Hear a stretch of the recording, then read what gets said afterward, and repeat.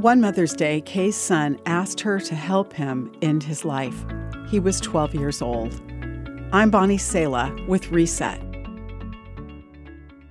At 27, the young man tragically took his own life to escape what his mother called the torment, torture, and agony of mental illness. His mother said, "Life doesn't make sense, but we can have peace because God is with us and loves us." The Bible does not speak unrealistically about life on this earth. Its entire story is of the redemption of this earth and all its people. A day is coming, it says, when all will be made right. Scripture declares that God will remove the cloud of gloom, the shadow of death that hangs over the earth. He will swallow up death forever. The sovereign Lord will wipe away all tears. In that day, the people will proclaim, "This is our God. We trusted in him, and he saved us."